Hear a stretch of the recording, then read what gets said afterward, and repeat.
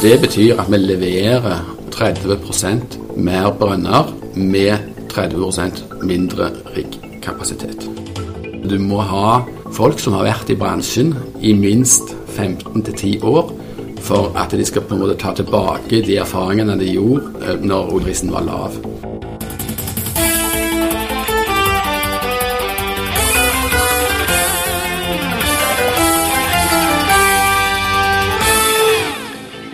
Da ønsker jeg velkommen til en ny utgave av Oilcast. Mitt navn er Erlend Frafjord, jeg er journalist i Sysla. Med meg har jeg min journalistkollega Glenn Stangland i offshore.no.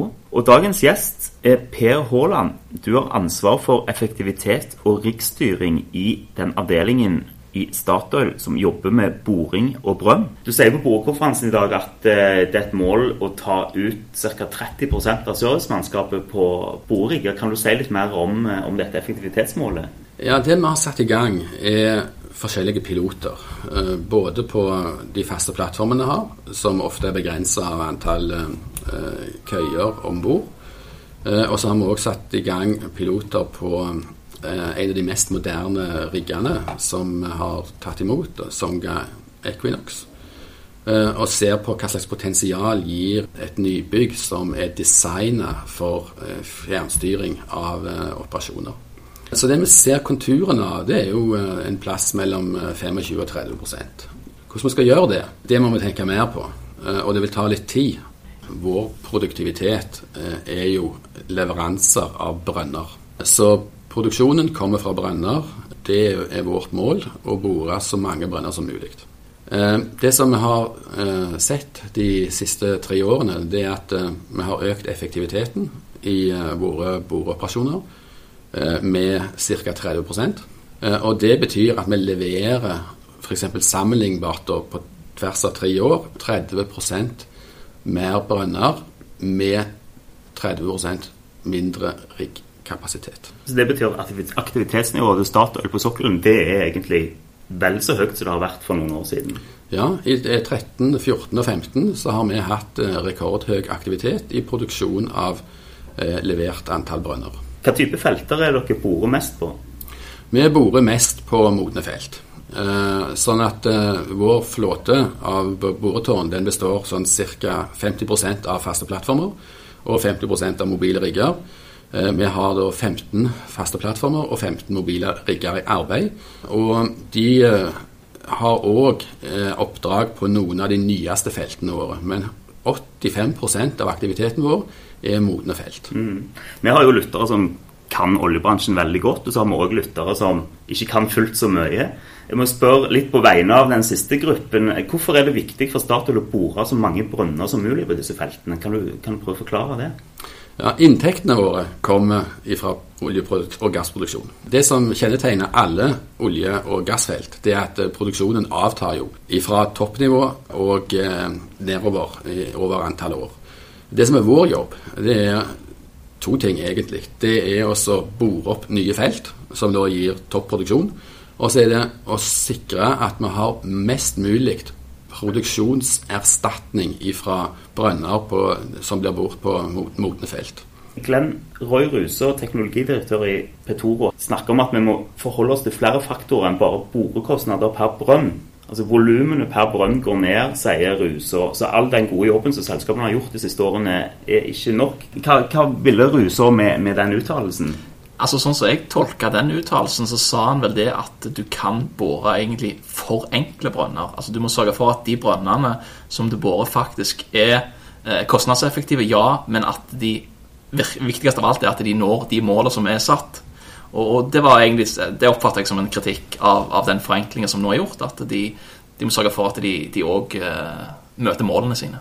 Det som vi forholder oss til, det er at disse feltene, de lever sitt liv over feltets levetid.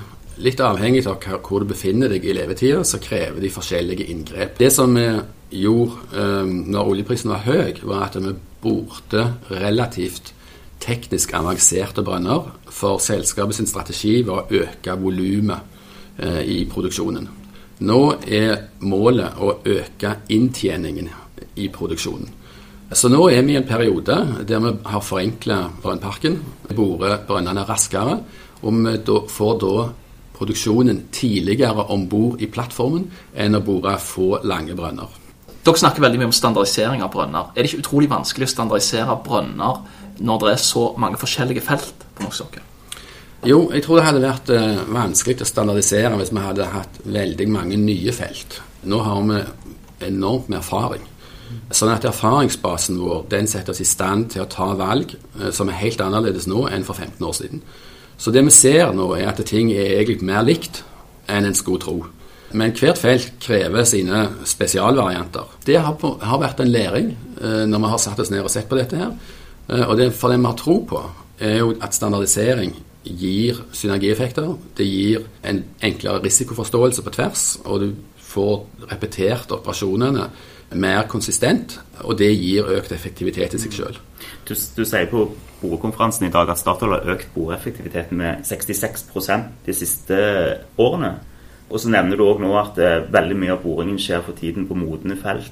Betyr det at på et eller annet tidspunkt nå så vil mye av denne gevinsten være hentet ut? Ja, det som vi ser er jo at vi tar ut effektivitetsgevinster litt variabelt fra felt til felt. Og det har mest med å gjøre, det er hva er likheten i frekvensen av antall borede brønner, og hva er hyppigheten av antall borede brønner. Så når vi legger opp til økt frekvens, standardisering, så øker effektiviteten dramatisk. Når vi er innom en plattform mer sjeldent og borer brønner som har tekniske utfordringer på de feltene, så tar det lengre tid. Så det som vi ser er at en del plasser så er vi nær der vi ønsker å ligge, fremdeles et potensial, mens på andre felter så det er litt mer komplisert, så har vi mer å gå på. Dette med næretid på plattformer, det er noe dere har mye fokus på i Statoil. Hvor mye koster det i året for Statoil? Ja, det koster oss ganske mye. Og hvis en ser på antall operasjonsdager, så ligger det jo på en måte på en sånn 1800 operasjonsdager. Det er jevnt fordelt mellom operatøren, som er Statoil, som tar næretid for undergrunnen og usikkerheter der.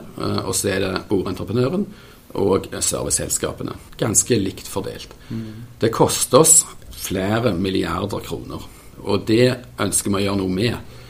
Det vil ta litt tid, for vi må på en måte gå lenger inn i verdikjeden og leveransekjeden for å finne ut av hvor det egentlig utfordringene ligger, for å bli bedre på kvalitet på utstyr, for å bli bedre på vedlikehold av utstyr, og for å bli bedre for oss å kjøre dette utstyret i de rette brønnomgivelser. Har det vært for stor aksept for at dette med næretid bare er noe som kommer? Du ser også via internasjonal benchmarking at det ligger på i overkant av 15 og i underkant av 20%. Så det er en sånn industristandard. Siden den er så konsistent rundt forbi, så kan det jo mye tyde på at det er akseptert. Og så er det oljeselskapene som tar denne regningen.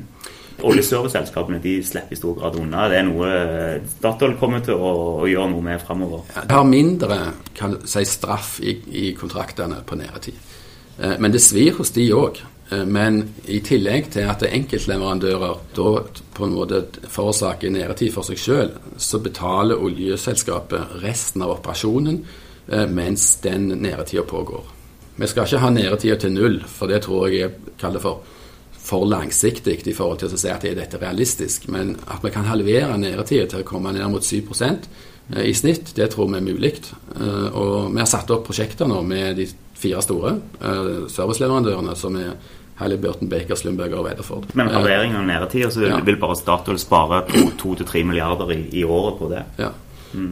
Og det er godt mottatt. Det er en felles interesse, egentlig. Jeg tolker deg som at du sier også i foredraget ditt at dere vil at de skal være med å ta litt mer risiko i at dere skal utforme kontraktene, sånn at de er med på å ta den risikoen for nedetid. Hvordan skal dere sko dere for å få til det? Jeg tror vi snur det litt motsatt vei, altså at de skal få bli premiert for feilfrie operasjoner. Og det er det som blir hovedincentivet. Samtidig så kan vi ikke se vekk fra næretiden når han inntreffer. Og det er det som er balansegangen. Fra å ha gått i en situasjon der alle oljeselskapene var egentlig interessert i å skaffe seg flest mulig rigger og mest mulig riggkapasitet, så var jo dere veldig kreative i den perioden og skaffe dere disse sesongerriggene, kategori D og kategori J-riggene også. Hvordan ser dere på det arbeidet nå i etterpåklokskapens lys? Er dere fornøyde med det som ble gjort? Jeg tror jeg må se det langsiktig. Det altså ta inn ny kapasitet på norsk sokkel, det tror vi er positivt i seg selv. Det at vi tar et tak for å fornye riggflåten på norsk sokkel. Disse riggene er jo spesiallagt for det vi holder på med på norsk sokkel. Det vi håper er jo at disse riggene skal være med oss veldig lenge. Når de blir levert akkurat når oljeprisen stuper, er jo et litt ugunstig tidspunkt. Men over tid så tror vi jo at dette vil betale seg tilbake. Men dere reforhandler jo veldig mye på norsk sokkel, det aller meste. Er dere interessert i å reforhandle disse kontraktene? For Songa har jo veldig gode rater på disse riggene kontra resten av markedet nå. Ja, vi respekterer kontraktene, og de er jo juridisk bindende, sånn at der har vi en forpliktelse begge veier. Men vi prøver hele veien å se etter potensialer for å ta ned kostnadsnivået, så det er kontinuerlig. Hvordan er erfaringene med de riggene som dere nå har fått inn i dette prosjektet? Nei, vi skjønner jo leverandørens ståsted, og så har vi kanskje litt forskjellige ståsteder. I Roy Ruser sitt foredrag så sier han også at det er visse tillitsproblemer mellom leverandørene og oljeselskapene. Kort sagt så sier han at leverandørene har misbrukt den tilliten de har hatt av oljeselskapene i oppgangstider, som nå gjør at oljeselskapene strammer inn ganske mye mer overfor disse selskapene. Er det noe dere kjenner dere igjen i? Altså, som operatør så sitter vi jo med førstehånds kjennskap til leverandørene. De jobber for oss på etablerte kontrakter. Jeg kan si at noen kontrakter er inngått for lenge siden, og noen er inngått for kort tid siden. De er da forhandlet frem i et forskjellig marked. Leverandørene, de leverer det vi har kontraktuelt forpliktet de til å levere. Det vi ber om, det får vi. Så jeg ser ikke det poenget der med at vi har en mangel på tillit mellom partene, men i forretningslivet så vil det alltid være to interessenter om en kontrakt som er felles. Helt til slutt, Per Håland, du som jobber med effektivitet i Statoil, er det kjekkere å være på jobb når oljeprisen er lav? Du kan si det sånn at selskapet vårt ønsker jo en oljepris som gir inntekter nok til å betjene fremtidige utgifter. Men det som er veldig interessant med lavere oljepris, det er at da er det et forventningspress på å levere mer effektivt og billigere. For å få til det, så må en da ta i bruk all sin erfaring. Og det som er interessant i denne syklusen, det er at du må ha folk som har vært i bransjen i minst 15-10 år, for at de skal på en måte ta tilbake de erfaringene de gjorde når oljeprisen var lav. Så det vi har, er at vi har folk med erfaring som kan styre dette og sette retningen. Og så har vi mange folk som har kommet inn i bransjen som er veldig interessert i å lære dette her og bidra til at dette skjer. Men hvordan kan du sikre deg at ikke vi kommer tilbake igjen når det boomer igjen en gang? Hvordan klarer du å holde på disse besparelsene? Det vi tror er jo det at hvis effektiviteten har fokus lenge nok, så blir det en kultur. Det vil ta flere år før en kan si at en har en effektivitetskultur på norsk sokkel. Da er det vanskeligere å bryte ned. Hvis en i tillegg sørger for at det er en viss kontinuitet i ledelsen til de firmaer og enheter som driver med all slags, så vil en da ivareta på en måte det at en utsetter seg ikke for veldig forskjellig fokus, som kommer historisk av at oljeprisen endrer seg, at markedet på en måte endrer seg, og at strategien til selskaper endrer seg. Det er det som på en måte påvirker oss, som kommer på en måte fra selskapet eller markedet. Og det er det vi må håndtere neste gang det skjer noe for å holde effektiviteten. Da sier jeg takk for at du ville være med oss i dag, Per Håland. Jo, vær så god.